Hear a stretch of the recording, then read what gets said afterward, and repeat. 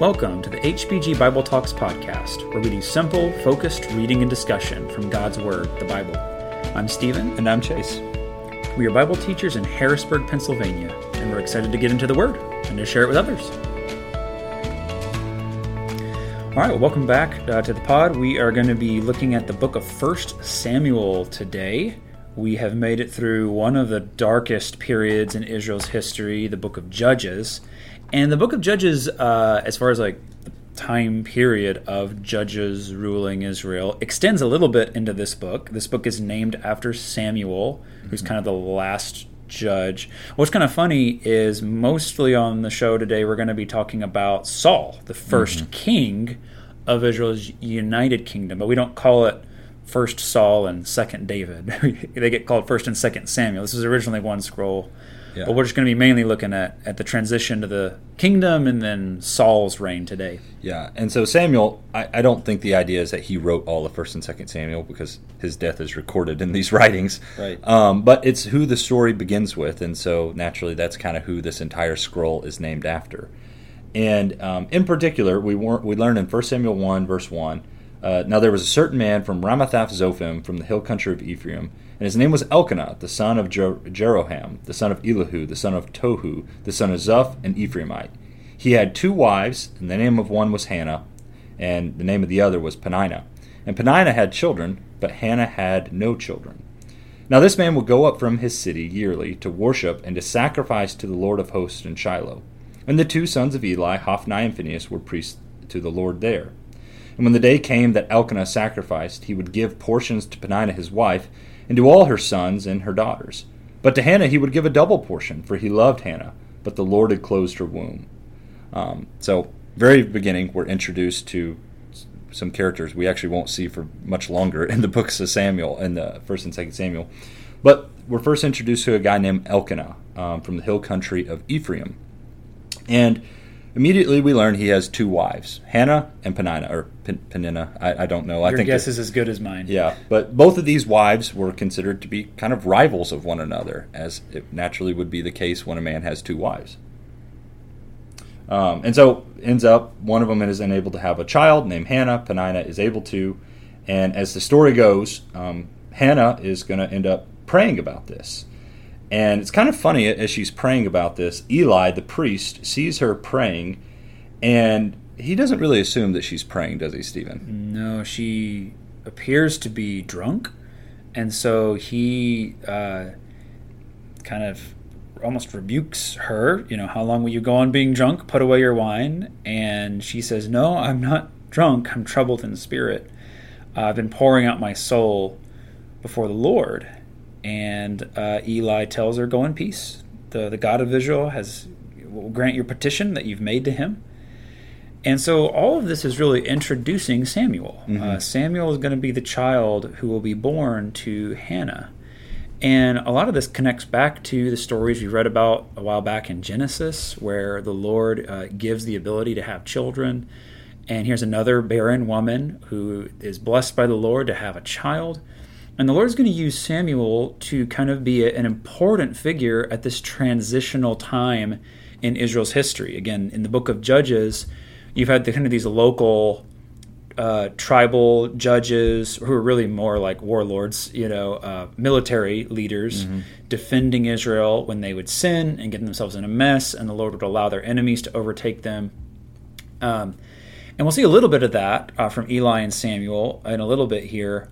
But the idea here is Samuel was special in particular. The Lord answers Hannah's prayer. Her prayer is recorded in chapter 2, and it's beautiful to talk about what's going to happen. And there's a little bit of foreshadowing at the end of her prayer where she sings this song of praise or praise it to the Lord. And in 1 Samuel 2, verse 10, she says, the adversaries of the Lord shall be broken to pieces. Against them he will thunder in heaven. The Lord will judge the ends of the earth. He will give strength to his king and exalt the horn of his anointed. And so we have foreshadowings of a king in this book. And this is really, we're going to be introduced to Israel having kings. That hasn't been true since they came out of Egypt. But kings are going to kind of define Israel from here almost throughout the rest of the Old Testament. It won't be so much the case when they come back from captivity. But this is going to be a really big transition in Israel's history, and Samuel is kind of the pivot point here. The other interesting thing is we talk about this kingship idea. In verse 3, you might have noticed that whenever it talks about Elkanah going up to the city yearly to worship and to sacrifice, it says he does so to the Lord of hosts. This is actually the first time in the Old Testament, chronologically speaking so far, that this term for God, Lord of hosts, is used, which I think is pretty interesting, because if you break down what this name for a God means, really the idea is that the God of the armies of heaven. He's not just really hospitable, like Right, hosts, yeah. not in the sense of, oh, he is our host today, but hosts as in huge groups of armies. Yes, and how appropriate is that going to be in a book that's all about what?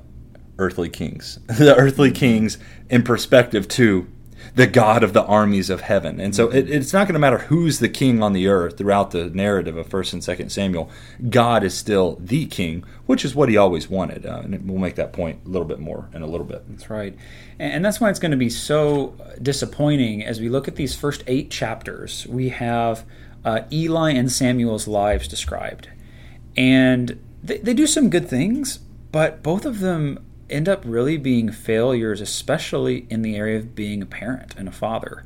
At the end of 1 Samuel 2, we learn about Eli's sons, and they are worthless men, just doing all kinds of terrible things, taking advantage of sacrifices and sleeping with the women who were serving in the tabernacle. And Eli rebukes them, but they don't listen to him. No. He just does not control them, does not do what a father ought to do for them. And so the Lord rejects Eli's household from being priests. And the Lord calls Samuel. And so Samuel is going to kind of serve in the priestly role, starting in chapter 3, and is going to take on kind of a priestly role, but he's also going to be kind of a judge in kind of a kingly role. Mm-hmm. And there's some nuance to all this, but it's going to be one of the first times that we see a combo role of kind of a priest and a kind of a king. Mm-hmm. Again, Samuel's not formally a king, like Saul will be, but that's kind of an interesting part of the Bible storyline here. So, and it is important to note as well, in 1 Chronicles 6:25 through 28, we do learn that he comes from the tribe of Levi. So he's able to serve as a priest as well, so just for what it's worth. Yes. So the first conflict in the book is the Philistines come in, who've just been the perennial enemies of Israel kind of throughout this story. And in chapters 4 through 6, you have the story of the ark being captured. And Eli is so shocked when he finds out that the ark is captured that he falls over in his chair and dies. Mm-hmm. The ark, unfortunately, even though God commanded them to build this holy box to represent God's presence, of course God is everywhere, but it was a particular manifestation of his presence. But Israel kind of treated it like a good luck charm, mm-hmm. kind of like this lucky rabbit's foot. Like, oh, if we have the ark and we go into battle, we'll be fine. It doesn't matter if we're actually listening to God or not, but if we got the special box, we're good. And the Lord's teaching them and the nations a lesson about how they ought to obey him and listen to him. And so Israel does not succeed in battle. Eli ends up dying. Mm-hmm. And then the ark is captured and makes the rounds through Philistia. And everywhere the ark goes, they're not treating it the way it's supposed to be treated. And so there's these plagues breaking out. And it becomes kind of this spiritual hot potato where they're like, we don't want the ark, you take the ark. We don't want the ark, you take it. Yeah, and there's this really cool story in 1 Samuel 5 where the Philistines take the ark of God and they bring it into the house of Dagon, which is a false god. It's not a real god.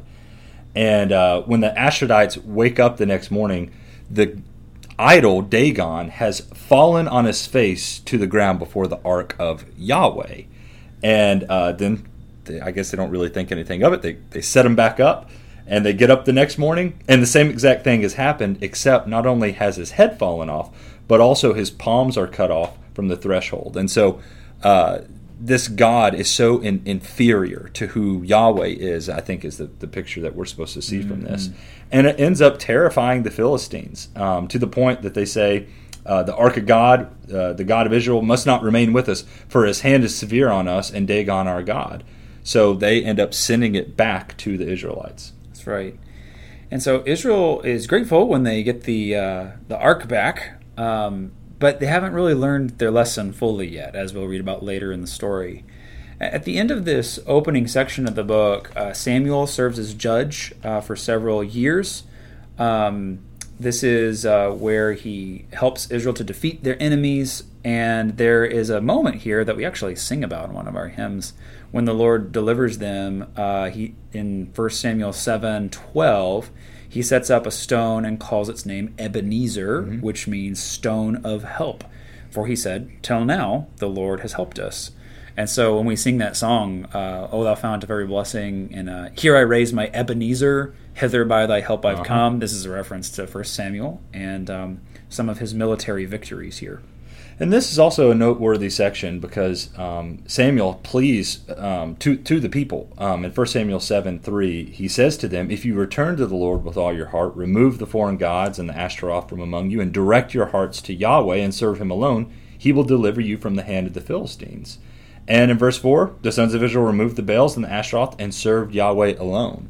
And so they end up doing what Samuel says, but unfortunately it is short-lived, as has been the case for this group of Israelites in the centuries before it with the judges. It was just an endless cycle of crying out to God for deliverance, and then shortly after that deliverance, turning back to the foreign idols. That's right. And unfortunately we see some continued cycle in 1 Samuel 8, because when Samuel gets too old to judge Israel, his sons Joel and Abijah become judges, but we don't even count them in the list because once they become judges, the people are like, "Listen, we're done with this judges thing. We want a king like the nations." So notice what they say in 1 Samuel 8, verse 5. They say to Samuel, "Behold, you are old, and your sons do not walk in your ways. Now appoint for us a king to judge us, like all the nations." And we know that it was ultimately in God's plan to give Israel a king. Yes. There was provision made in the book of Deuteronomy, Yes. chapter 17, for kings to reign.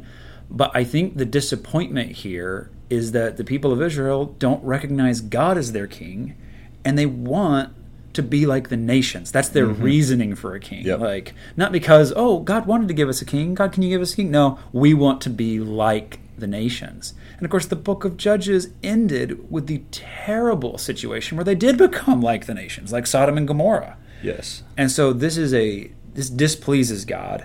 Yeah. And so God is going to grant their request, but he's going to give them a king that ultimately is going to be what they asked for, but it's going to be its own punishment, basically. And I really like what God does with Samuel in this moment, because Samuel is pretty disappointed at the people's request to have a king. And I want to read this. This is 1 Samuel 8, verse 7. Yahweh said to Samuel, "Listen to the voice of the people in regard to all that they say to you, for they have not rejected you, but they have rejected me from being king over them." And God says, "Like all the deeds which they have done since the day that I brought them up from Egypt, even to this day, and that they have forsaken me and served other gods, so they are doing to you also. Now then, listen to their voice. However, you shall solemnly warn them and tell them of the procedure of the king who will reign over them." I think it's really cool that God looks at Samuel and says, "Stop taking this personally. That this is about me. That they have decided to not let me be their king. It's not about you and your sons, but it's about how they've been treating me. But I'm still going to have you warn them what a king's going to do." And so that's what verses 10 through 18 is all about. Samuel is explaining to them that he's basically going to tax them if they get a king. They're going to take your sons, your daughters, he's going to take a tenth of everything that you have. And 1 Samuel 8, verse 19, the people nevertheless refused to listen to the voice of Samuel and said, "No, but there shall be a king over us." And this is important. They said that we may also be like all the nations, that our king may judge us and go out before us and fight our battles. That's the second piece as to why they wanted a king. Not only to be like all the other nations, but they wanted one king that would go out and fight all the battles for them. Right. And again, they're not looking to the Lord in this. And so the Lord's going to use Saul, his first anointed king, to ultimately teach them a lesson. And so we're introduced to Saul in chapter 9. And so there's going to be kind of two phases to this. 1 Samuel 9 through 15 or so is kind of the first phase of Saul's reign. And we're going to see him rise to power and be pretty promising at first. He's going to look pretty good. Yeah. But then we're going to see a shift in him where he stops trusting in the Lord and starts worrying much more about what the people think about him. And he's going to disobey the Lord on a couple of key occasions where he knew better and be rejected as king. So we first find him in chapter 9. Yeah. And we'll talk more about that in a second. Yeah, I was just going to say, too, he's from the tribe of Benjamin, so that's kind of like the youngest of all the tribes of Israel. So that's the tribe he comes from. And we're specifically introduced to him in chapter 9, being told that he was a choice and handsome man. And there was not a more handsome person than he among the sons of Israel. And from his shoulders and up, he was taller than any of the people. Mm-hmm. So tall and handsome. He kind of looks like a king, you know what I'm saying? He's the people's man. Exactly. But we're introduced to Saul looking for his father's lost donkeys. And we don't have time to get into all the ins and outs of this story, but it ends with Saul giving up on looking for his father's donkeys. He's seems to come in my opinion at least, as kind of a lost guy who doesn't really do a great job at shepherding this flock of his father's. But instead it loses the flock and doesn't find them altogether. But in this process, that's the one that gets chosen to be the next or the first king of Israel. Yeah, it's going to be interesting. Again, we're getting ahead of ourselves here, but later when David is anointed, he's going to be out shepherding the sheep. Correct. But they're not lost. And the king is going to be in some ways the shepherd of God's people. Yes. And so we're going to see a failed shepherd and not a perfect shepherd, David, but a much better shepherd later on in the story. And so Saul is anointed king, he's proclaimed king, and he's terrified at first and seems to be humble, maybe a bit cowardly. Hard to know sometimes. The text doesn't tell us all that's going on in Saul's heart. But the Lord is with him initially. And so in chapter 11, he's defeating Israel's enemies. Things are going well. Yes. Samuel gives his farewell address in chapter 12, which is really interesting to read sometime. He warns the people of Israel about how they need to walk in the ways of the Lord. It's a really moving It is a beautiful chapter. It reminds me a lot of the end of Joshua, actually. Yes. And so Saul seems to be okay. He had a little bumpy start, but all right, the Lord's with him. He's trusting God. Samuel is passing on. And now, okay, we got a kingdom now. Saul has been established over all the tribes. So this is no longer little regional rulers, the judges, but one king over the whole nation. But then we get to 1 Samuel 13, and Saul's fighting the Philistines, and he gets scared. Mm-hmm. And he's supposed to wait for Samuel. Samuel's the one who's supposed to offer the sacrifice. And Saul knows, I better not go into battle without offering this sacrifice. But what happens in 1 Samuel 13 and verse 8, he's waiting for Samuel. It says, he waited 7 days, the time appointed by Samuel, but Samuel did not come from Gilgal, and the people were scattering from him. So Saul said, bring the burnt offering here to me, and the peace offerings. And he offered the burnt offering.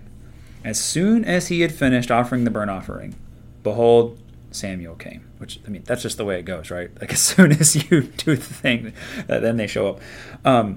And Saul went out to meet him and greet him. Samuel said, what have you done? Saul said, when I saw that the people were scattering from me, and that you did not come in the days appointed, and that the Philistines had mustered at Michmash, I said, now the Philistines will come down against me at Gilgal, and I have not sought the favor of the Lord. So I forced myself and offered the burnt offering. And Samuel said to Saul, you have done foolishly. You have not kept the command of the Lord your God, with which he commanded you. For then the Lord would have established your kingdom over Israel forever. But now your kingdom shall not continue. The Lord has sought out a man after his own heart, and the Lord has commanded him to be prince over his people, because you have not kept what the Lord commanded you. And so I don't think this was just like a one-shot and done thing for Saul, but he knew better in this situation. And he's supposed to be the example for Israel. And he forces himself, so to speak. He gets scared. And he acts faithlessly. Mm-hmm. He disobeys the Lord when he knew better. And so the Lord says, okay, I'm going to find someone who's after my own heart, which is where we get that phrase for the life of David, right? A man after God's own heart. It's said to Saul here. He doesn't know who it's going to be yet, that comes after him. But the Lord says, I'm going to find someone who's going to obey me. And that's going to be one of the real key themes we see in these books, is the importance of simply listening to the Lord and trusting him at his word and being able to just do what the Lord said, even when it's hard, even when it's frightening, even when it seems like it doesn't make sense. God's ways are right. And we've got to learn to trust him even when everyone else is running. And even when, it would be more convenient to do it some other way. Saul represents the mindset of someone who cares more about image, more about people, more about security than he does about really trusting the Lord. Yes. So that gives us way into chapter 14, where we're introduced to the son of Saul named Jonathan. He's going to be kind of a key character we're going to see for several more chapters here. And Jonathan is a pretty good warrior, isn't he? I mean, he is a valiant warrior. He's able to by himself, single-handedly, take out a lot of people. He seems to be this great warrior for the Lord. And chapter 14 kind of chronicles one of his great victories. But it catches up to Saul, who makes what I think is the second big mistake that we read about in the book of 1 Samuel. And it's when Saul says to all of his men, "Cursed be the man who eats food before evening until I have avenged myself on my enemies." So none of the people tasted food. So Saul kind of comes out and says, until we have victory over these people, none of my men are to eat, or else they will be cursed. Right, which is like the stupidest thing you can do in a battle. You got to have fuel to go fight, and Saul just proclaims this foolish vow where everyone's got to do this. And Jonathan doesn't hear about it somehow. Right. He ends up eating some honey, and Saul is like, "Oh, okay, even it's my own son, and a stupid vow." I mean, this sounds a lot like Jephthah. Yes. He's going to die, but the people end up saying, "No, we're not going to let you do that." Yeah. Which, again, just shows you how Saul is weakening. He's losing strength and control, which in this case is kind of a good thing. Yeah. And the people rescue Jonathan from Saul. And he puts, as a leader, he puts his people in a dangerous situation. He's not a good leader. I think that's the other thing we're supposed to see from this. He's not making good military decisions or kingly decisions, and certainly not making good decisions as a father either, as he was about to kill his own son. Right. For something he didn't even know. That's right. And so Saul continues his decline into chapter 15, and this is where Saul is told some very specific things to do that goes back to the Exodus from Egypt, where the Amalekites came out against the Israelites and did not spare them. And now the Lord is not going to spare the Amalekites. And so he tells Saul to go utterly wipe them out. And Saul obeys to the extent that he wants to. Right. He goes out and he gets most of them, but the stuff that he doesn't want to dispose of, he doesn't. He spares the king, he spares the best of the animals, and he's confronted by Samuel at the end of this. And look at what it says here in 1 Samuel 15, verse 17. And Samuel said, "Though you were little in your own eyes, are you not the head of the tribes of Israel? The Lord anointed you king over Israel, and the Lord sent you on a mission and said, 'Go, devote to destruction the sinners, the Amalekites, and fight against them until they are consumed.' Why then did you not obey the voice of the Lord? Why did you pounce on the spoil and do what was evil in the sight of the Lord?" And Saul said to Samuel, "I have obeyed the voice of the Lord. I have gone on the mission on which the Lord sent me. I have brought Agag, the king of Amalek, and I have devoted the Amalekites to destruction. But the people took of the spoil, sheep and oxen, the best of the things devoted to destruction, to sacrifice to the Lord your God in Gilgal." And Samuel said, "Has the Lord as great delight in burnt offerings and sacrifices as in obeying the voice of the Lord?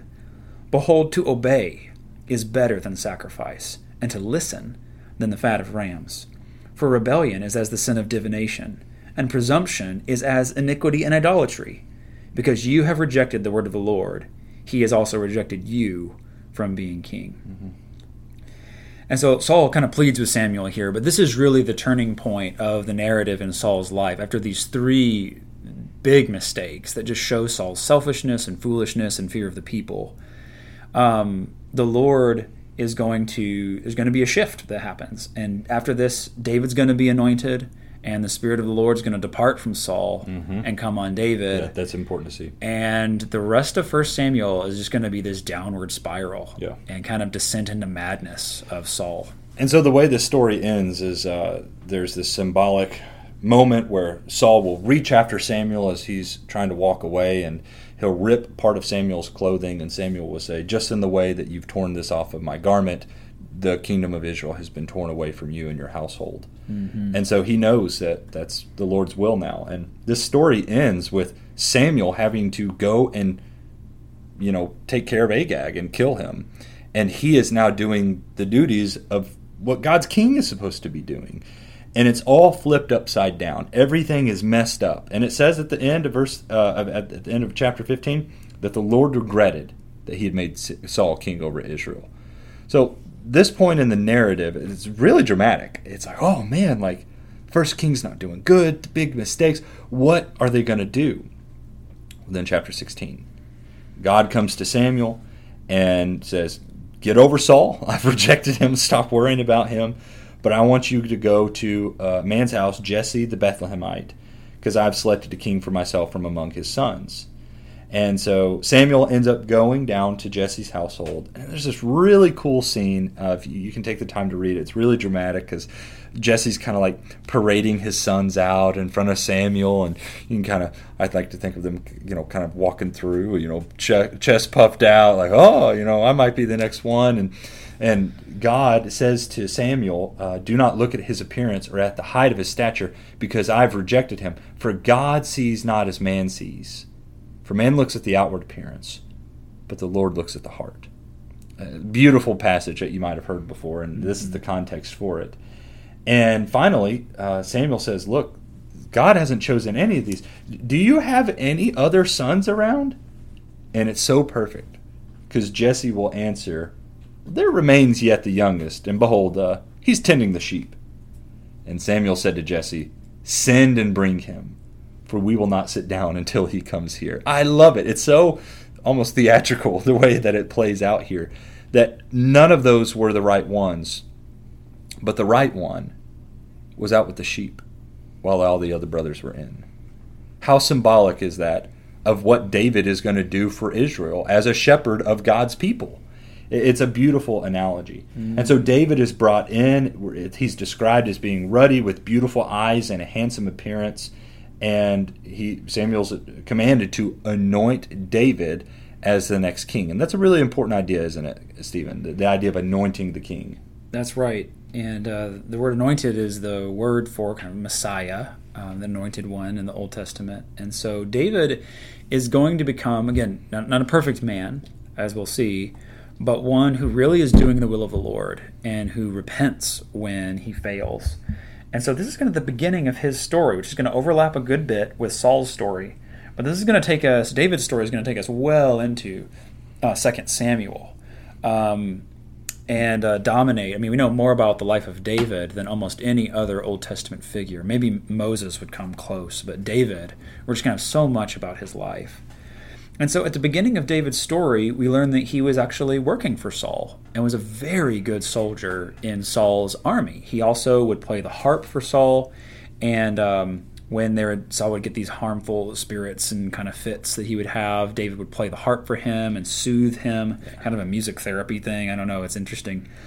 But we also see in this section, in 1 Samuel 16:14, it says, "The Spirit of the Lord departed from Saul, and a harmful spirit from the Lord tormented him." Which in the previous verse 13, it says, "The Spirit of the Lord rushed upon David from that day forward." So again, the Lord's no longer with Saul because Saul has turned his back on the Lord. And now the Lord is with David. And that's going to become more and more apparent as we go.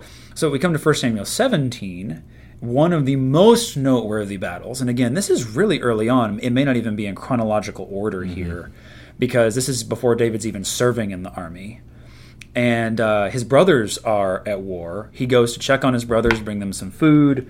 And there's this giant of a man taunting the armies of Israel day after day, saying, "Send me a champion, let me fight with him," and mocking the Lord. Yeah. And David's like, "Are we just going to sit here and take this?" Right. God's able to give us victory. Like, why is nobody trusting God enough to go fight this guy? And what's really interesting, it looks like they're trying to bait Saul himself out to fight Goliath. Right. Saul was head and shoulders above all the people. That's exactly right. That's why they made him king to begin with. Remember, we read that earlier, that they wanted a king to not only be like the other nations, but a king to go out and fight their battles for them. But as the text reads, Saul won't get off his chair. He just stays there, and he's unwilling to go out and fight this Philistine giant who was about 9 feet tall or better. And what's interesting is in this chapter, there's several things going on. It's not just David versus Goliath. If the Lord had not been with David, he probably would have gotten destroyed in this battle. He was a shepherd boy. He wouldn't bring any armor. He's got a sling and 5 smooth stones. He's a good warrior, but not against this guy. But the Lord was with David. Mm-hmm. And so it's really the Lord against the quote-unquote gods of the Philistines. And what's interesting is you remember Dagon, the Philistine god, back in chapter 4 and 5. Well, the same thing happens to Goliath that happened to their idol god, is he falls face down to the ground when David hits him with a stone, and he cuts off his head. So I just think it's so powerful to see the Lord's victory over the idols of the nations. And also in this chapter, David's doing what Saul was supposed to be doing. Yes. He's fighting the battles for the people, and he's going to ultimately be king in the place of Saul. So this is, of course, one of the most famous Old Testament stories. And right after this, we have some more about Jonathan and how when Jonathan sees David, it says that he loved him as his own soul, and like they were like knit together. It's kind of a cool idea. The soul of Jonathan was knit to the soul of David, 18 verse 1. And Saul and Jonathan's friendship is going to be such a help to David, as he is going to end up being a terrible enemy. That Saul makes himself David's enemy. And when the king is after you, life's going to be hard for David for the next several chapters here. Because here's the thing that we can't forget. Saul knows that Jonathan is not going to become the next king. Saul knows that. Samuel, and the Lord more so, has made that abundantly clear to him. Your kingship's not going to go on from here. This is it. This is a one-time thing for you. And so as he sees David really moving into position to be the next king, you can see this tension where Saul is really fighting against the will of the Lord. And spoiler alert, Saul does not win, no matter how hard he tries. And kind of a keep your enemies closer type mentality. Saul ends up giving his daughter, Michal, I believe would be the way to pronounce her name there, he gives her to David to marry. And so David ends up becoming a son-in-law to Saul. And he is living and staying in the household of Saul, at least in 1 Samuel 18 and 19 and 20. And this is where Saul begins his descent into madness. Yes. And primarily because of some of the jealousy that the people started singing songs about David. Oh, Saul's killed his thousands and David is 10,000s. Yeah. And so he tries to pin David to the wall a couple of times. He surrounds David's house. Michal helps him escape. And Jonathan tries to help bridge the gap a little bit, but ultimately Saul tries to kill his own son Jonathan because he believes he's helping David out, which he is. Yeah, it's really interesting to me too, in that moment of anger in 1 Samuel 20 where Saul leashes out and throws a spear at his own son's head. His argument right before he throws the spear is, don't you realize if we don't kill David, you cannot be the next king? And in that same moment of anger, tries to kill the very son that he wants to become the king. Saul becomes irrational with his anger against the Lord and against David and against Jonathan. Has no self-control at this point. Right. And Jonathan is just one of the coolest characters to study in this whole section because he knows David's going to be king.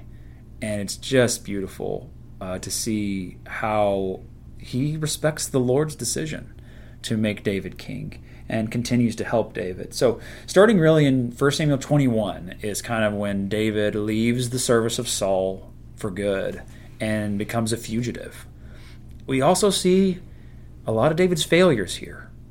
He leaves and he gets scared. He lies to the priests about what he says. He's on a secret mission from Saul, which they would have believed because up to that point David had been working for Saul. But he lies about why he's there. He takes some of the holy bread, and then he ends up running to the Philistines. And he ends up, trying to hide there until they hear the same song about Saul has killed his thousands and David his 10,000s. And David has to pretend to be a madman, let his spit run down his beard and all this. And the king, Achish, says, I got plenty of madmen, get this guy out of here. And so David is not being a man of faith in all of these chapters. The Lord is still protecting him and helping him. But sometimes we, I think, view David's life as kind of, he was like such a good guy except for the whole Bathsheba thing. Well, even before Bathsheba, David's life is a roller coaster, and there are low moments well before we get to his sin with Bathsheba. And chapter 21, 22 is one of those, because in part because of David's behavior, Saul is tipped off, and he comes and slaughters the priests at Nob. The priest of Israel, like the actual priest that he would have served with as the king, he ends up slaying them. I just want to emphasize that. That is how wicked at this point Saul has gone, and crazy he's gone at this point just to see David dead. That's right. And so Saul is going to continue his descent into madness. But David also realizes that he shares some of the blame because of his behavior and lying, that it was part of what cost the lives of the priests there. And so Saul is coming after David in these chapters. And what's interesting to me is there are two occasions where David has the opportunity to bring it to an end. In 1 Samuel 24, Saul goes into a cave to use the bathroom and doesn't know that David and his men are hiding in the cave. Because David, through this time, kind of has a growing group of men who are on his side and helping him, kind of a little mini army. And his men are like, hey, this is the chance. Like, you can kill Saul. This is the opportunity. And David, this is in 1 Samuel 24 and verse 4, and the men of David said to him, here is the day of which the Lord said to you, behold, I will give your enemy into your hand, and you shall do to him as it shall seem good to you. Then David arose and stealthily cut off a corner of Saul's robe, and afterwards David's heart struck him, because he had cut off a corner of Saul's robe. He said to his men, the Lord forbid that I should do this thing to my Lord, the Lord's anointed, to put out my hand against him, seeing he is the Lord's anointed. So David persuaded his men with these words and did not permit them to attack Saul. And Saul rose up and left the cave, went on his way. David ends up telling Saul what's happened. But there's going to be another opportunity in chapter 26 where David and his men go into the very camp, and there's Saul asleep. There's a deep sleep from the Lord that's fallen on the whole camp. Nobody wakes up. And one of his men, Abishai, who's with David, says, listen, you don't even have to do it. Give me one shot. I don't need more than one shot. I'll pin him to the ground, and this will be over. And again, David says, I'm not going to stretch out my hand against the one the Lord anointed. Even when David has the chance to take his own vengeance, he gives it up and trusts the Lord. And again, this is the very opposite of the thing that we saw from Saul, where he feared the people, feared his situation. David, if he had been acting out of fear, man, Saul would have been a dead man. Yeah. But again and again, David chooses to trust the Lord on these occasions.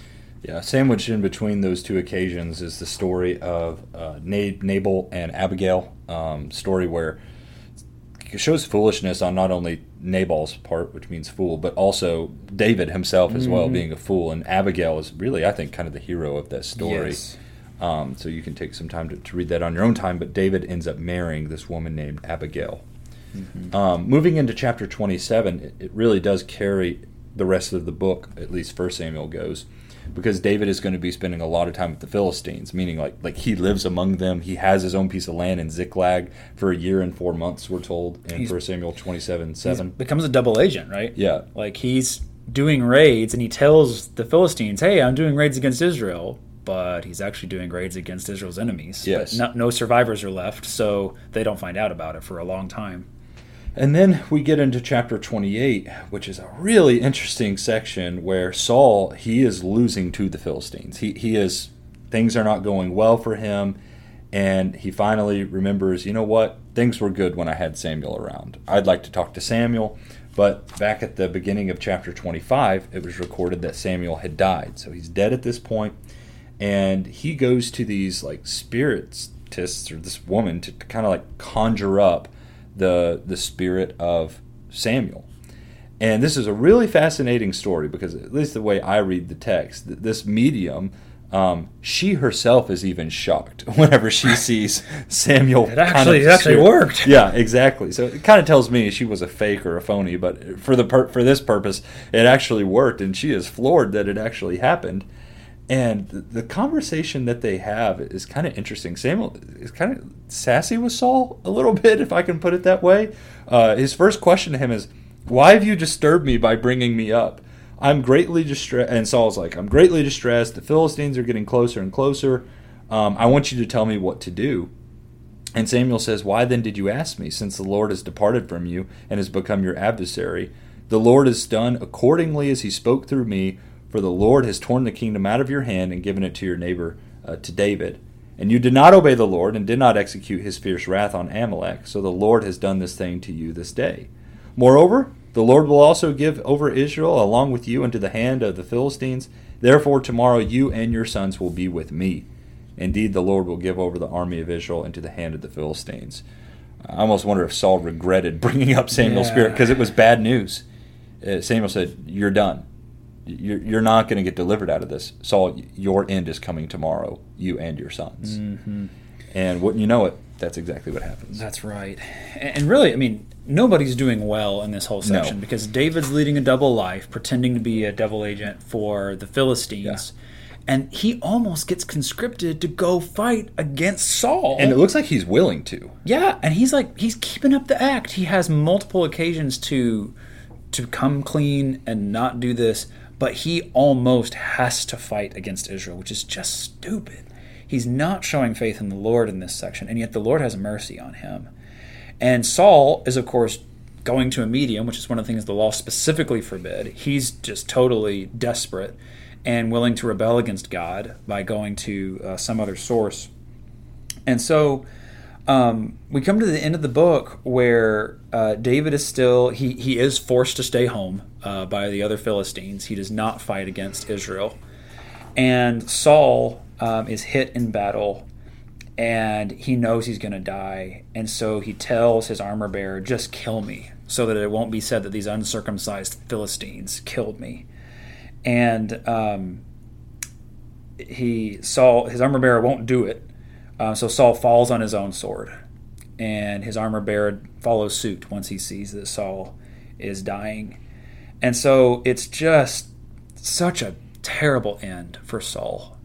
And the Philistines capture their bodies. Jonathan is killed as well in this battle, and they strip off his armor, they cut off his head and put their bodies on a wall. Mm-hmm. And at the end, we do see that the inhabitants of Jabesh-Gilead, which was one of the first military victories of Saul, he delivered those men. They come and rescue the bodies of Saul and Jonathan and give them a proper burial. And that's the end of the book of 1 Samuel. Again, these used to be one scroll, and so it's kind of like, whoa, that's kind of an abrupt ending. Well, that's because it was originally all one story. And for the purposes of our podcast, we'll stop here for today. But this really is a pivoting point in the story. Now that Saul has died, David has a big challenge ahead of him because he is the anointed king of Israel, but there's going to be a bit of a bumpy road to rise and reunify the people of Israel, who are kind of scattering at this point, and to then be the king that the Lord wants him to be. I also would like to mention that there are different psalms that kind of sprinkle throughout the stories that we've read today. And so if you probably did a Google search of that, you'd be able to find those pretty easily, the psalms in 1 Samuel. And it really does humble, at least me as I read those, because these characters were approachable, especially David. He's so relatable. In the moments where he is doing the wrong thing and choosing the wrong thing, his words are a little bit different. And it's not so much hypocrisy as much as it is showing how human he is, that he wants to do the right thing, and yet he has chosen to do the wrong thing. And he brings those thoughts and feelings and emotions to the Lord in those moments where he sees his shortcomings. And that's an important thing for us to do as well, that even in the moment of I've sinned, I've fallen short, turn that around to God and talk to him about that like David did. So for what it's worth, if you want to, I would encourage you to look up those Psalms on your own time.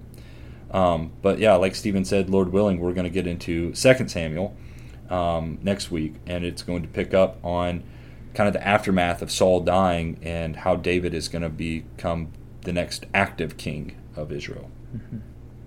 Thank y'all so much for listening to the podcast today. If you're enjoying what you hear, please subscribe, leave us a rating or a review.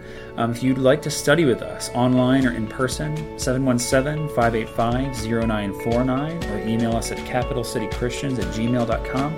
Or for more information on personal or group studies, check us out at capitalcitychristians.com. Thanks so much for listening.